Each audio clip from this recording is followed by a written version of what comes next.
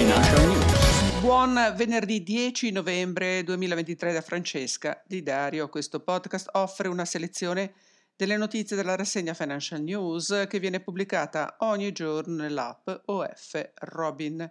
Robin.expert è il sito.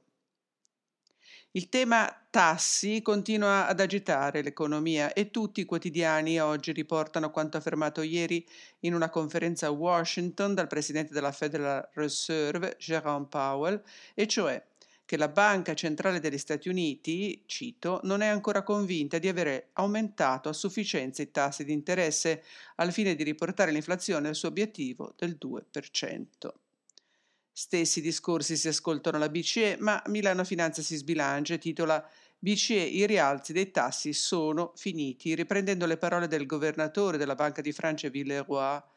Oggi infatti l'inflazione è meno di un terzo di quella di un anno fa. Ma il governatore francese ha anche aggiunto il bilancio della BCE non potrà ridursi troppo.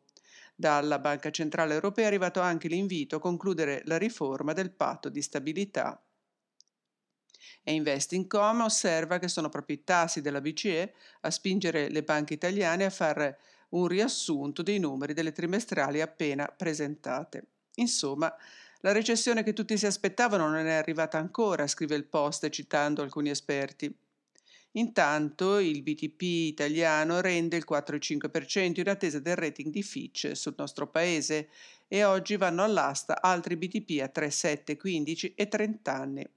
La Stampa a questo proposito pubblica un articolo che spiega come investire in titoli di Stato, mentre Carlotta Scozzari per la Repubblica commenta il ritorno del BTP People che rivoluziona l'industria del denaro. In che modo? Spostando di fatto risparmi verso lo Stato e alleggerendo non di poco i conti delle società del risparmio gestito con tanti riscatti anche dalle polizze vita. Tutto ciò dipende forse anche dalla scarsa conoscenza finanziaria degli italiani? Sembra di sì, visto quanto si investe oggi in educazione finanziaria. Così, un piccolo gruppo di studenti dell'Università Bocconi ha inventato un'app che insegna a risparmiare con micro lezioni sul trading, mercati finanziari, azionari, come in un videogioco e promette che tanto si può imparare anche solo con 10 minuti al giorno.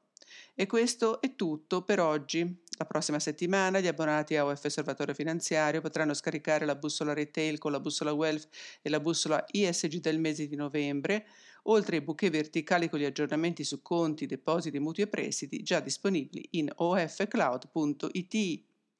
Chi non vuole farsi battere dalla concorrenza deve conoscere ciò che fanno e pensano i propri competitor e con l'app OF Robin, oltre che con i database produttivi bancari assicurativi con il report della serie La Bussola, lo si può fare in modo semplice e immediato.